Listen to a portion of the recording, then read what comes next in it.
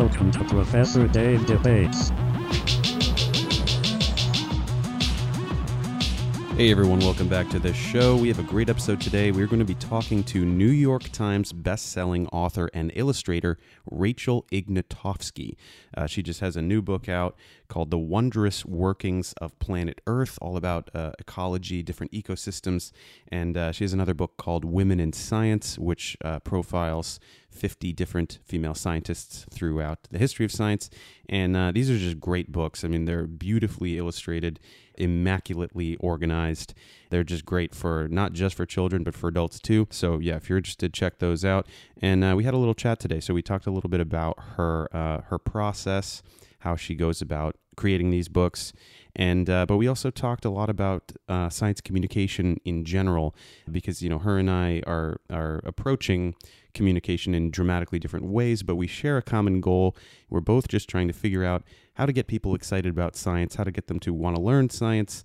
So we talked about science communication. We also talked about her upcoming projects, what's next in the pipeline for her in terms of another book, and also where you can see her live in the upcoming weeks.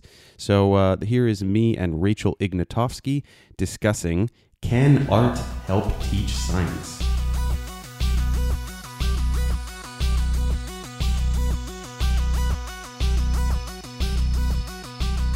Hey guys, we're here with Rachel Ignotofsky, and we're going to be talking about art in science. So Rachel, I'm pretty curious because, you know, I studied science and it was a very rigorously academic route towards science, and you've sort of taken this whole nother angle. You're blending art with science. I want to know, what was your path to art and science? Which came first? How did you learn them? How did you get interested in them? Tell me all the stuff. Okay, well, I took a very rigorous path into the world of art. I went to art school at Tyler School of Art at Temple University, and for those who don't know, art school is notoriously hard. When you enter into it, admissions lets you know that it's as rigorous and as competitive as pre-med. So that was a big learning experience for me. And as a graphic designer, your job is to convey information as quickly as possible, as succinctly as possible. Distinct and succinct. Succinct. I can't even say any of these words. Tongue tying. It's empirical almost. So empirical. So art school was to you as you know, a bachelor's in a physical science was to someone else, really. Oh, basically, yeah. Mm-hmm. You're learning a skill. You're learning. More importantly, you're learning hand skills that can then just be applied in the real world immediately. So, and more importantly, you're learning how to get information across very quickly and get your point of view across very quickly. And it's kind of why art is so powerful, and why why advertisers, you know, pay top dollar to hire people like me to get their information across. Just the right creative mind, yeah. Yeah, so why not apply that to science and apply that to important topics that we need to educate the world about? So that was my thinking on it. I have the special set of skills, like Liam Neeson and Taken, to take scientific research and make it easy to understand and fun to learn. Absolutely, yeah. So when you were studying, was it in that context, sort of an advertising context? Were you studying graphic? So it was graphic design. What exactly were you learning to do or wanting to do? Well, I was in a program that I was lucky actually to be in a program that kind of emphasized print media. So for me, from the jump, I'm like, I want to make books. So I was learning everything from writing copy to layout to really the backbone of what a book is. And actually my kind of, I've actually never talked about this before, but my senior thesis was called The Legislated Body, and it was about different types of sodomy and sexual laws that are in America, and how like the government can make legislation against, like who you can love and where you can be. And I actually did a huge research project on that. And that was kind of my first step into taking a lot of dense, complicated policy research and turning that into an infographic that people could understand. So that was actually that was my first step. It's like, I wouldn't call it salacious. I mean, there's like things on the books that, just like the fight for marriage equality technically lies under sodomy laws. Like Sure. all of these things are just like important civil rights. It was just really important to me at the time to get that information across for just the fight for equality. And then from that, I just started thinking about things that I personally thought were super important, super necessary for people to learn. And for me, it became very clear very quickly that it was scientific literacy and also a fight for feminism and inclusive history. So those are kind of the two topics that I've, as an adult, now that I'm in, since I've graduated, have really focused on in my work. And for me, my book, Women in Science, really put those two together. Right. Yeah, so you basically were just saying, like, I draw and I want to make books from my drawings, and here are the subjects that I want to tackle because these are what I think are important, essentially. And you know what? Especially like when you're not a scientist, you can often, when you are a scientist, you could actually often really forget how little the general public knows about science and about science history. I mean, I went to work with people when I worked a 9-to-5 cubicle job with people who weren't, like, maybe they knew who Marie Curie was, but they actually had no idea what she accomplished. Oh, I wouldn't give people that. I'd say people could name maybe Einstein because he's got the hair. I mean, there's maybe 2 or 3. I would be surprised if more than 20% of people knew who Marie Curie was. But yeah, that's so okay. So that's really the meat of it here. We want to. I'm fascinated by this because we're all here trying to do the same thing. Science communicators, science teachers. We're trying to get people, the world, who just don't care about science, don't have time to learn science. It just doesn't fit.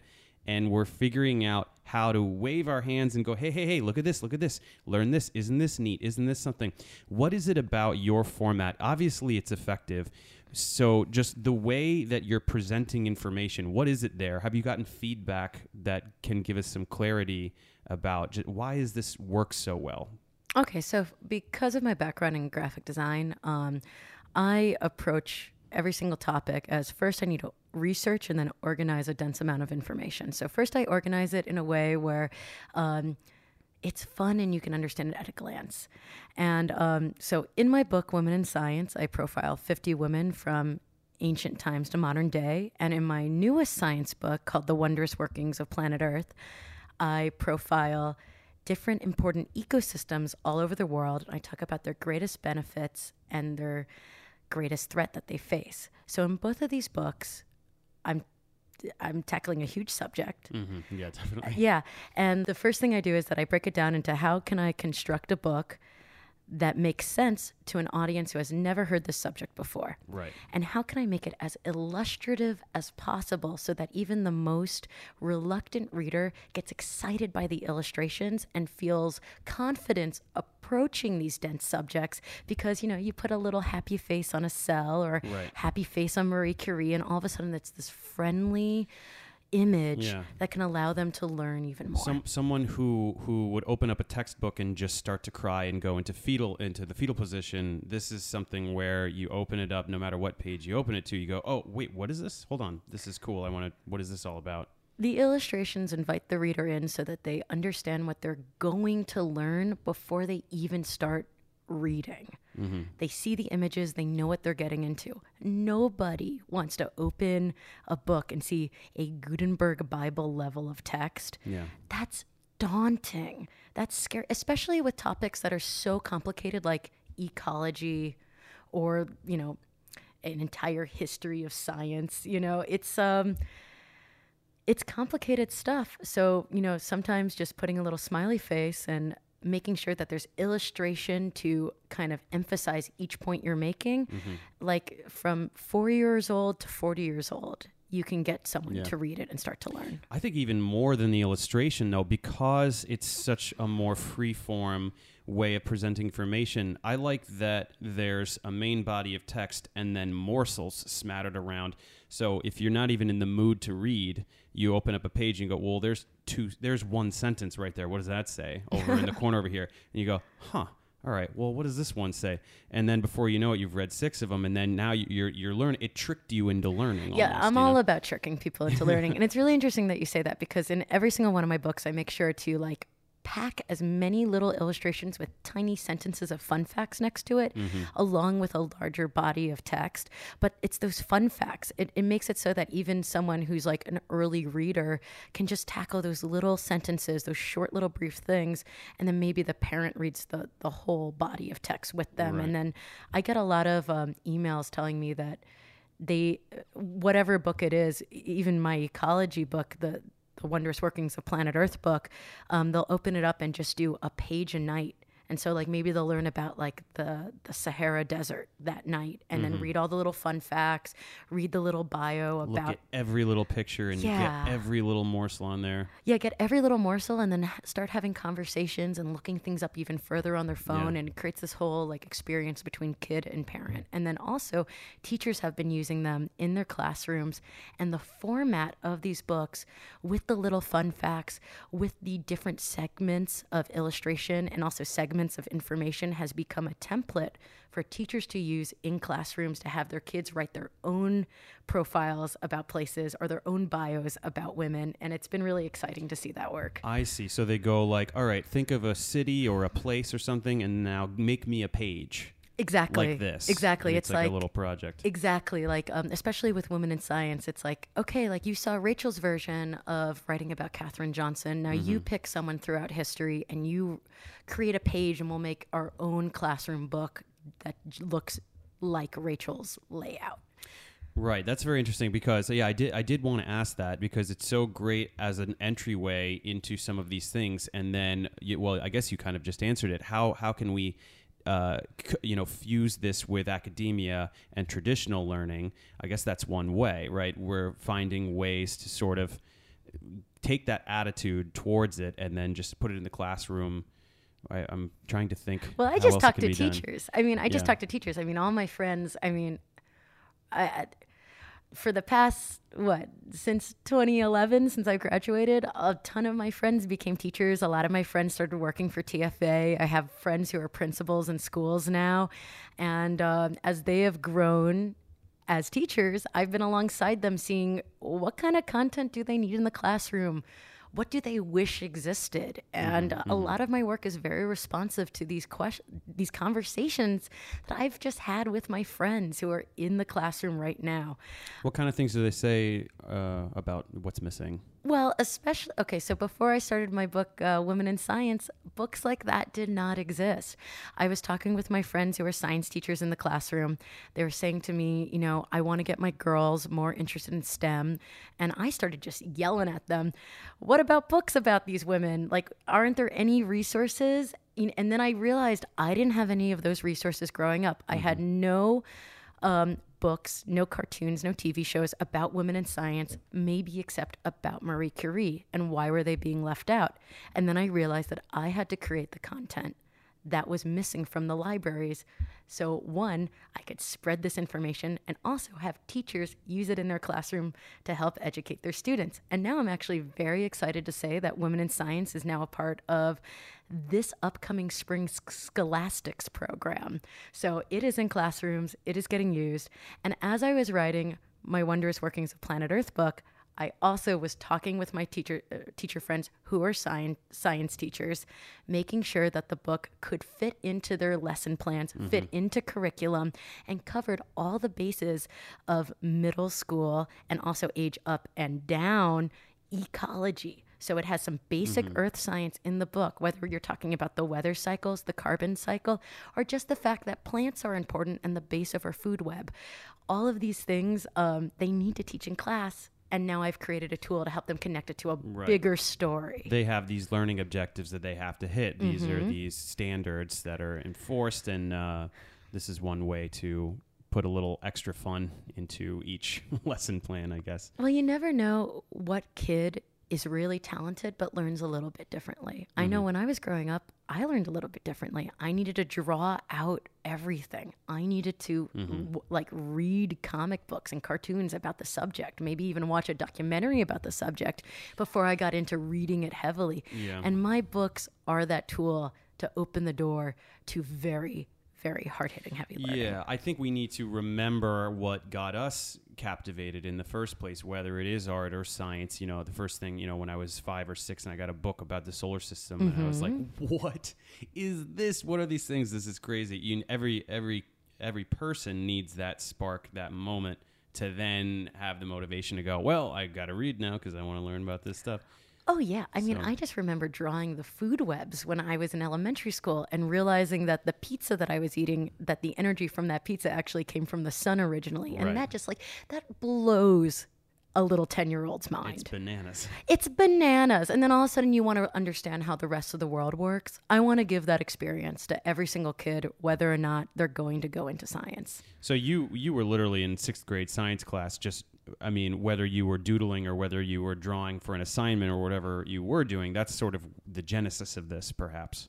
Oh, yeah, definitely. I mean, I remember even in my human anatomy classes in high school, I had an amazing teacher who actually drew a giant anatomical heart on the floor, and then we had to run through it while screaming the names of the different anatomical parts of the heart. So I'm just chasing that high of screaming bicuspid valve in public outside, and then you would then draw the heart. I think I've been drawing anatomically correct hearts for fun since I was 14. I can't help myself. That is good. Yeah, I do wonder sometimes about the romantic representation of the heart and where exactly that came from and how it came from a butt. It came from a butt, right? It came from a butt. It's a butt. Yeah, it's about butts. Well, I didn't want to say it, but now that you've said it, I feel more comfortable talking about it. I'm letting everyone know the It's an symbol for upside-down a heart is a butt. Yeah. Thank you, medieval people. I believe we've loved butts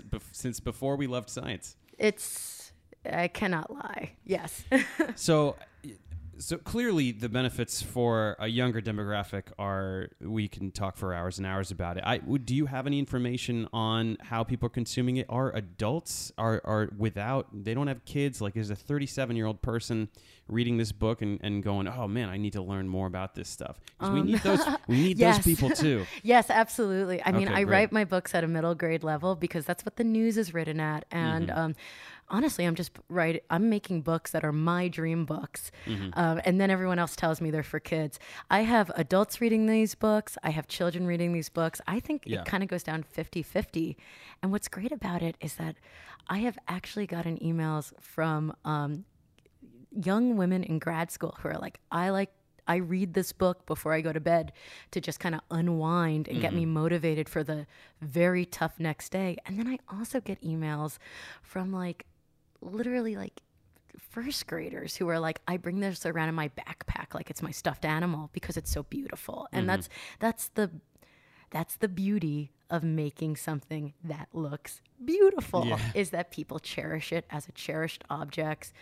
People want to carry around things that represent them and their interests. And if they're learning and teaching along the way, good. Yeah, it's a rare opportunity to take something like science that's so rigidly empirical and do honor to that, but infuse this aesthetic into it and present it in an artistic way. Yeah, I mean, scientists, they know how to research. They know how to write research papers that then go up for peer review. The normal person is not going to be reading that work. Of course not. Not even grad students and stuff necessarily, and they find ways to avoid it. And the way that, I have this special set of skills that can make people care. So why not use it?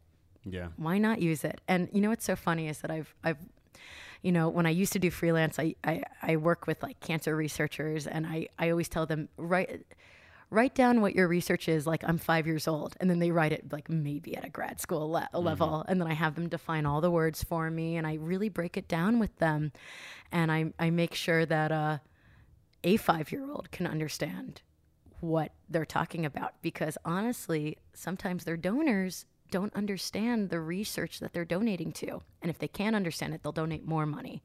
So that's what I do. I've done some freelance with the Pavlov Cancer Foundation here in Los Angeles, actually creating artwork to help the kids and the donors understand pediatric cancer research. Yeah, hence the emergence of our field in general as the science communicator. I mean, it's absolutely true. it's only in the past 50 to 100 years has it been the case where just there's too much science. No one can know it all, and we need people to explain it to everybody. You know, it's so funny. I was like talking at the Salk, and they're like mostly cancer researchers because it's the Salk. And this one woman comes up to me who's a cancer researcher, and she's like, I really enjoyed reading Women in Science. I learned so much about these fields of science that I had no idea, I didn't know anything about. And like she was like, it was great. And then you got the stuff about like, you know, the stuff about cancer research, stuff about like Elizabeth Blackburn and all that, like accurate as well. So it's always great to hear from the actual scientists. And here's a fun story. Xiaolan Wu, who discovered the Higgs boson, actually reached out to me because I included her in my book, and she was like, "Great job! I give this to all my, all the kids in my life, all my nieces and nephews and friends' kids for their birthday." So I sent her a drawing of herself, and now my illustration of Xiaolan Wu is at CERN. In the particle accelerator, like so in cool. like where they have the particle accelerator and all the artwork about the particle accelerator. I guess they have a wing of it. So I'm just like, yay, be my mom. I love you. That's so cool. You've got all these ties to academia now. Oh, yeah. That's amazing. Well, I mean, they bring me in to talk about something that they don't know anything about, which is the actual communication. The outreach And they all want to work with artists to get their information across. They do, they spend so much time on it, and then nobody knows anything about it. Yeah, and the more scientists that want to take it upon themselves to communicate their science, the better, and that's great. They should be encouraged to do it, but they shouldn't, if they don't have time or they don't have the desire, or they don't have the skill set, then, we need to do it for them. That's our job. That's our job description, Oh, yeah, of course. To take it upon ourselves to spend all of our time doing it instead of researching science, which quite honestly I don't like. It's very boring. So I like doing it, but I'm reading probably more fun stuff than you are. Oh no, I mean the actual doing of the science. The doing of the science. Well, that's really meticulous. I did not enjoy the doing of the chemistry at all. The doing of the chemistry. Yeah. But I like reading about it. Yeah, and I especially like explaining it to people. Well, you know what? We're in a fight for scientific literacy in this country, and if I could just, if putting a smiley face on an atom like makes someone more trusting of science professionals in general, and makes them start to understand fact. It's absolutely true. It's about. I don't know what happened, because I feel like if you go back to the 50s or something, everything was very pro-science. You know what I mean? Everything was very Tomorrowland and like, let's go to the moon and that kind of stuff. But that's actually a part of it. Well, the 50s is actually a huge part of it, because that's when the atomic bomb happened. And that's when atomic testing happened. And that's when they got all the information about the radiation back. And all of a sudden there was this huge mistrust of scientists and what their intent is. Along with that, we started getting reports about, DDT and all the different ways that all these new miracle chemicals were actually poisoning rivers and wells and our reservoirs. All of this created a very, very skeptical public in a bad way. Not a good skeptical, a bad skeptical. Right. I mean, Mile Island, people still talk about that now.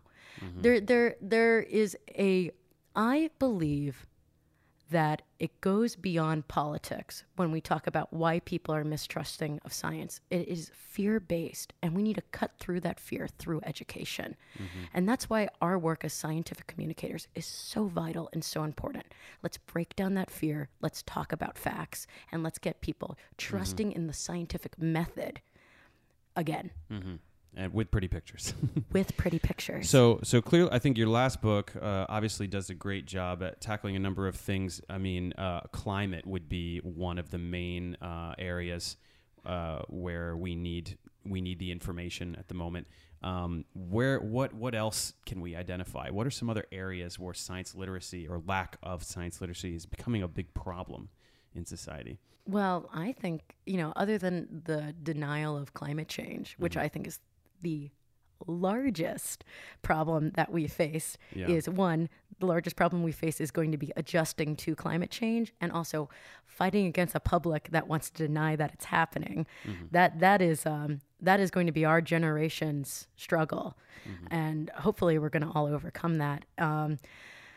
Other things is just, in general, there's medical skepticism in a bad way. There is, skepticism about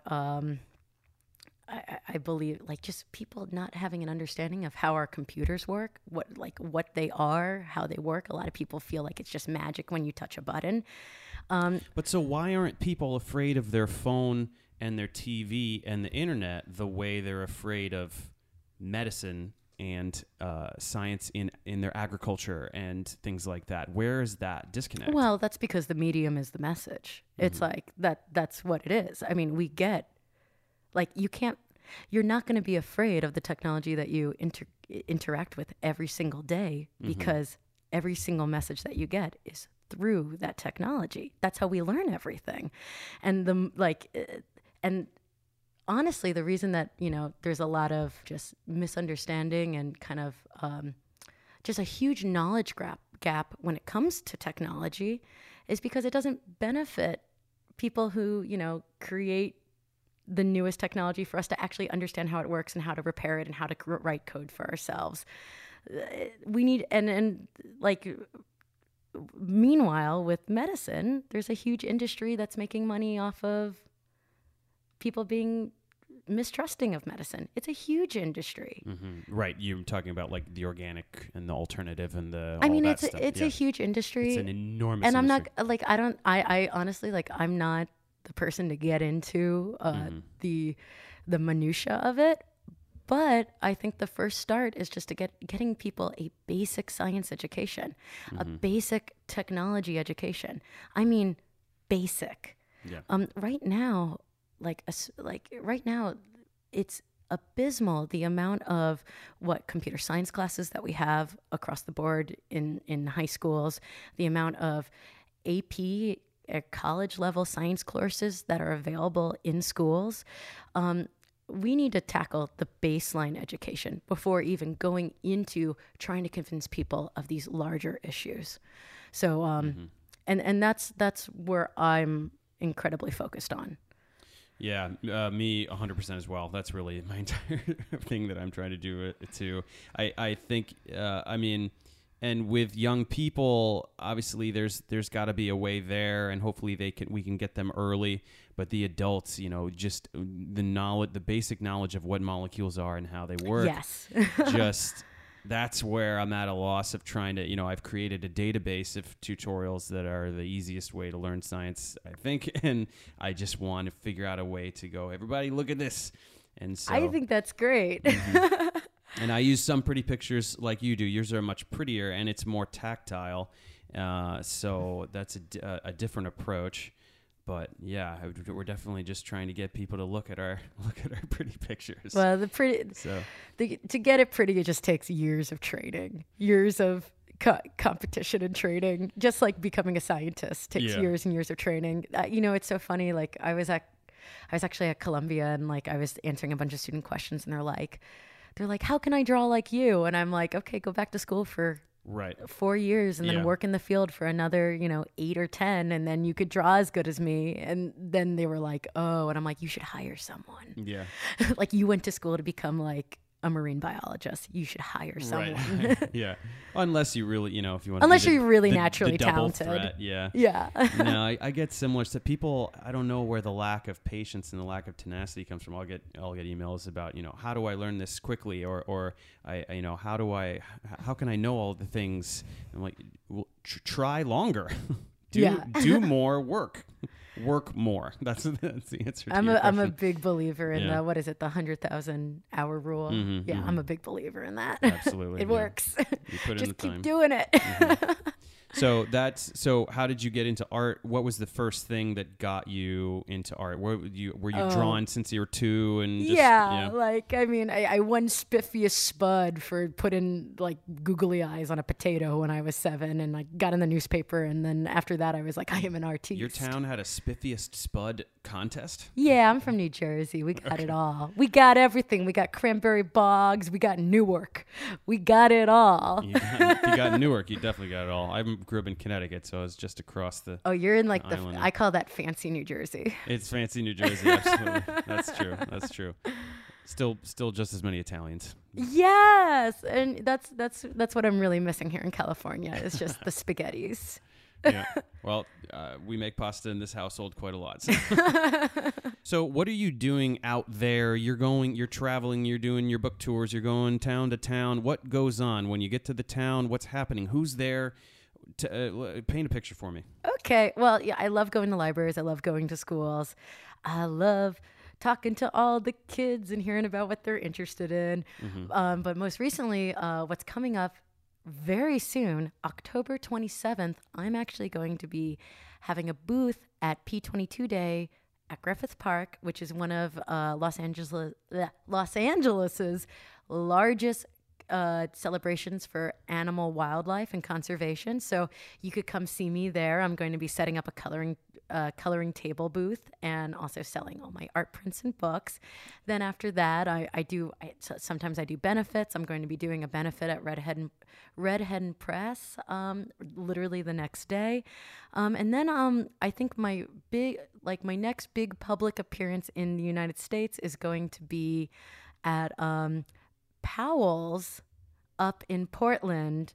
And for that, and for all my book talks, I give a talk about me, art, scientific literacy, and I talk about planet Earth, and I tell some really interesting stories about conservationists, and then I take questions, and it's just a wonderful meet and greet. What kind of questions do you get? What kind of question? I don't know. I usually get a lot of questions, which is like, how did you make the art? And then I tell them how I made the art. A few secrets, not all of them.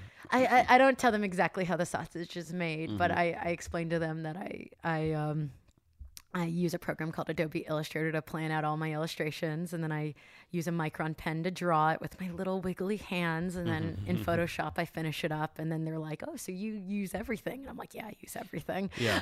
I use literally everything. That is interesting to me, because looking at the book, I mean, I know nothing about art, and I just can't even begin to understand how drawings become so well organized, and then they're in the book. You organize them. I don't know how that works at all. For every single person I know, and it's like just for anyone who's doing anything creative, to become a professional, you need to perfect how you plan, and it's the pre-work. That's the most important thing. So once you get that down, you could start then creating at a very rapid pace. So for me, I figured it out. That I like what program I like working in to plan things out, which for me is Adobe Illustrator. So I plan things out in basic shapes. I'm putting my words at the size I want them. I'm moving them around the screen. I'm making sure that everything is spelt correctly. And then usually I have to go back and fix all my spelling anyway, because spelling is hard, guys. And then that's how I like to do it. But it's different for every single person I know. Yeah. Some people like working in pencils and sketching it all out. Some people like cutting things up. I mean, as a musician, like, people have different ways to plan out a song. As someone doing a podcast, you have a different ways of pre-planning before you go for an interview.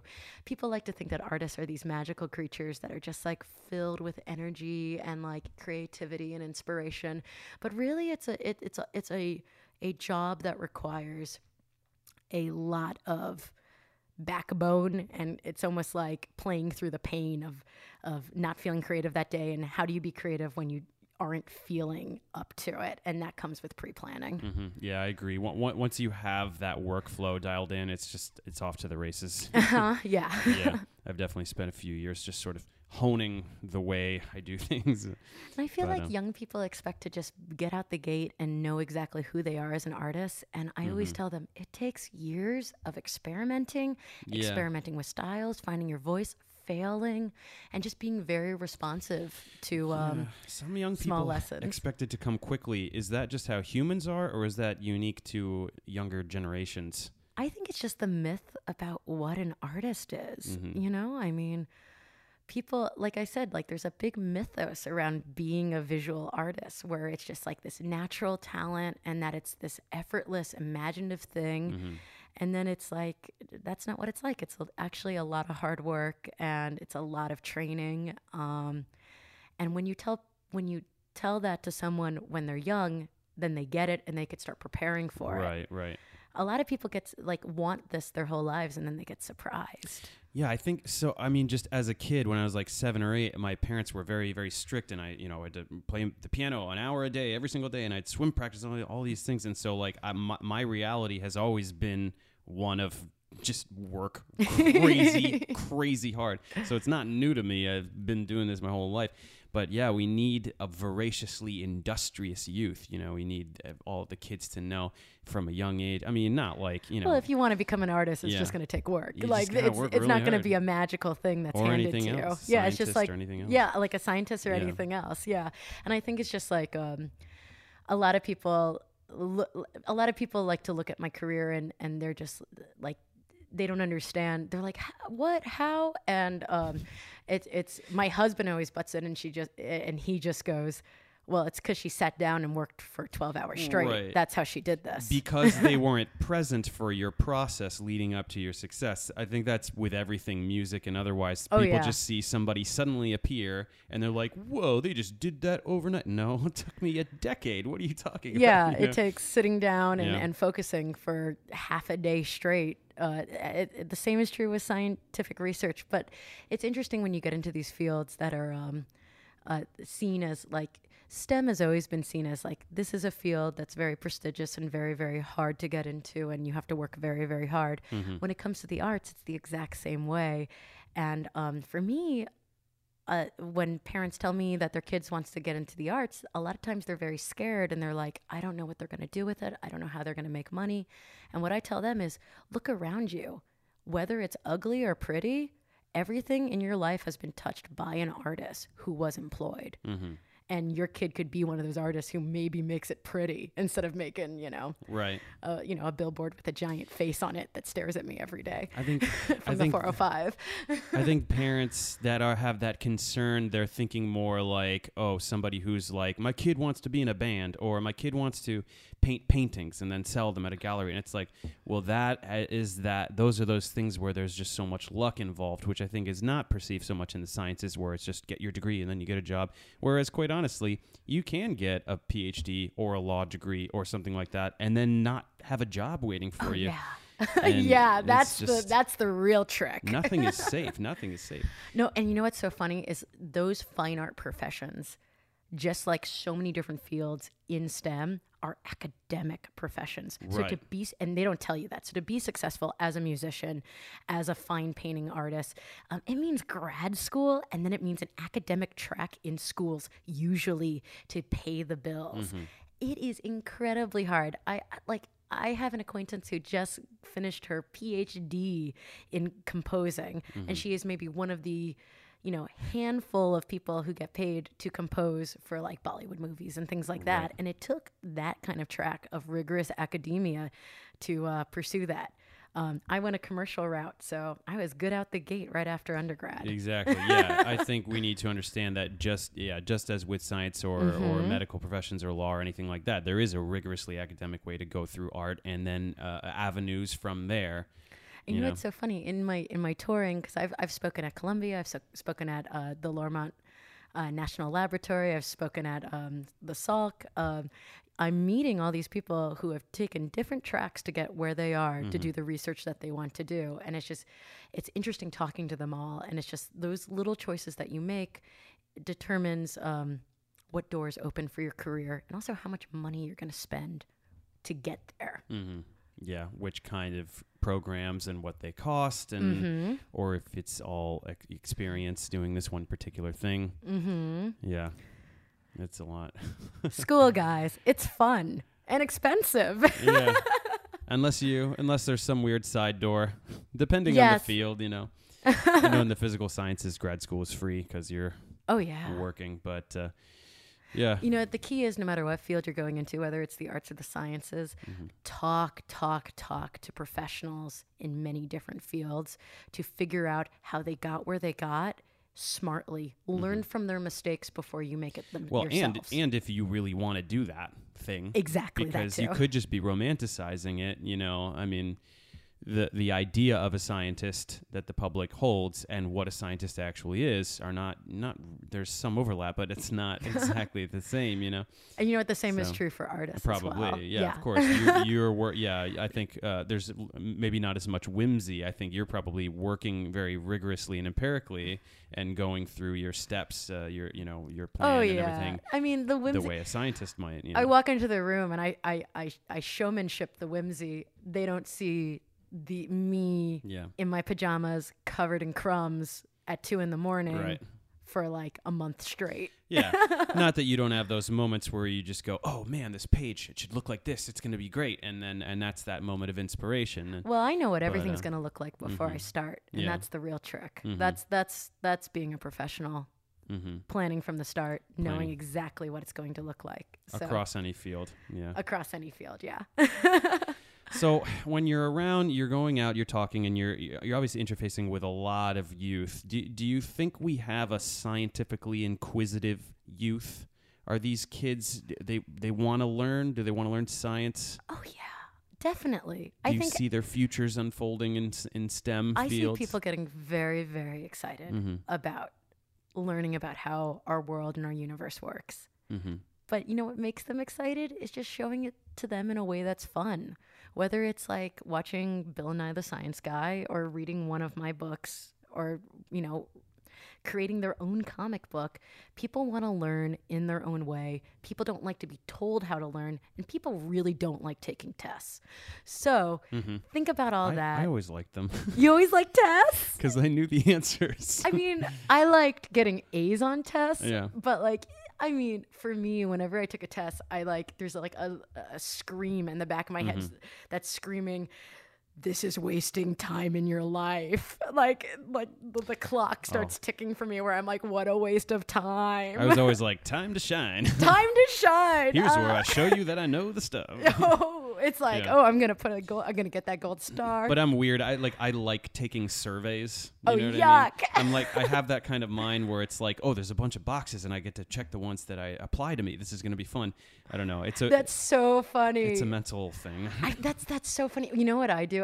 I always keep track of my progress. Almost it's like my friends kind of call it. They're like, oh, whoa, this looks like a prison calendar. And I'm like, no, it's my fun progress wall where I'm like writing down like what I got done each day and like a number code. And I'm like, gold star for me. And I'm it's like, hey, Rachel, you're the best. I'm like, thanks, Rachel. So I do it for myself. Interesting. I don't have a progress thing, but I have like a little piece of paper with my scheduling stuff.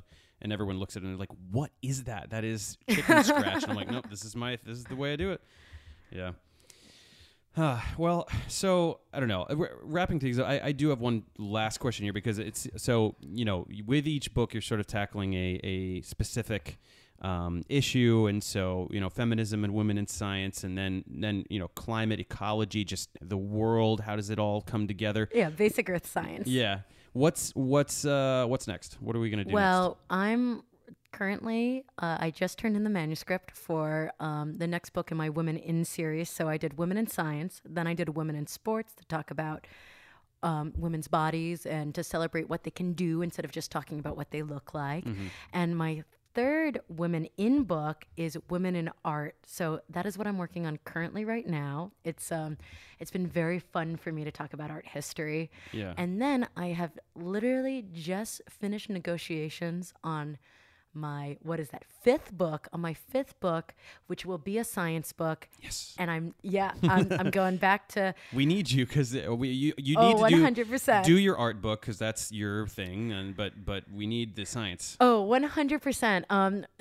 The Women in Art book, I think, is finishing out my Women in series. I just kind of really wanted to talk about the different aspects. I really want to talk about like science and then the physicality of being a woman, and then also just how women affect the media, how women express themselves creatively, and what representation is lacking when we talk about art history. Right. So I'm really excited about Women in Art. But my fifth book is a science book. I cannot tell you what it is yet because the ink is not on the paper, but negotiations are done.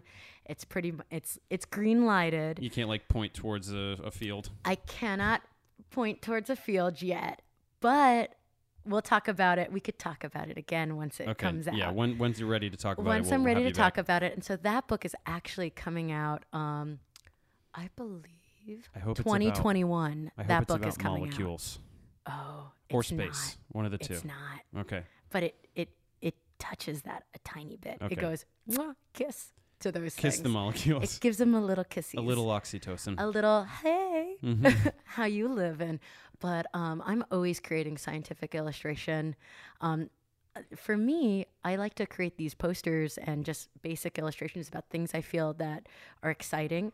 Usually I put them up on my shop, and I like to see if people like them or if people are responding to them or if they're being used, and then they become my books later. So I'm always creating scientific illustration. So you kind of workshop that way. You sort of see what's hitting. Yeah, you have to be smart about things. That is very brilliant, because you write a book on a subject and then people are lukewarm on it. No, absolutely not. Yeah. It's just like everything needs to be looked at strategically, especially when you're a field like art, because it's so competitive. Mm-hmm. All of the illustrations, all of my books started as illustrations that I either have sold as posters or put up on my site, or have created resources for teachers that are free downloads. And actually, you could continue to see my newest science illustrations and the newest work that I'm creating by following me on Instagram or Twitter or just on my website or Facebook. I post something new every single day. Mm-hmm. So the newest science book comes out 2021. There may be stuff going on in between that. Can't say nothing yet, because that's how the publishing world works. But secrets and exciting news is coming soon. But I'm very excited about this book. It is a book that has not been created yet, and it's about information that we very desperately need people to understand. So I'm very excited about it. That's the way to do it. We need the people to understand these things. And here's one way to do it. Yes. Well, I'm very excited to find out what that is, and I'm sure everyone else is as well. And thanks so much for coming on, and good luck on these exciting things you've got coming up. Oh, thank you so much. You thought you would get away without a tease. I'm just a tease. I can't help myself. Well, it was so great talking with you, Dave. Awesome. Thanks so much. Okay, bye.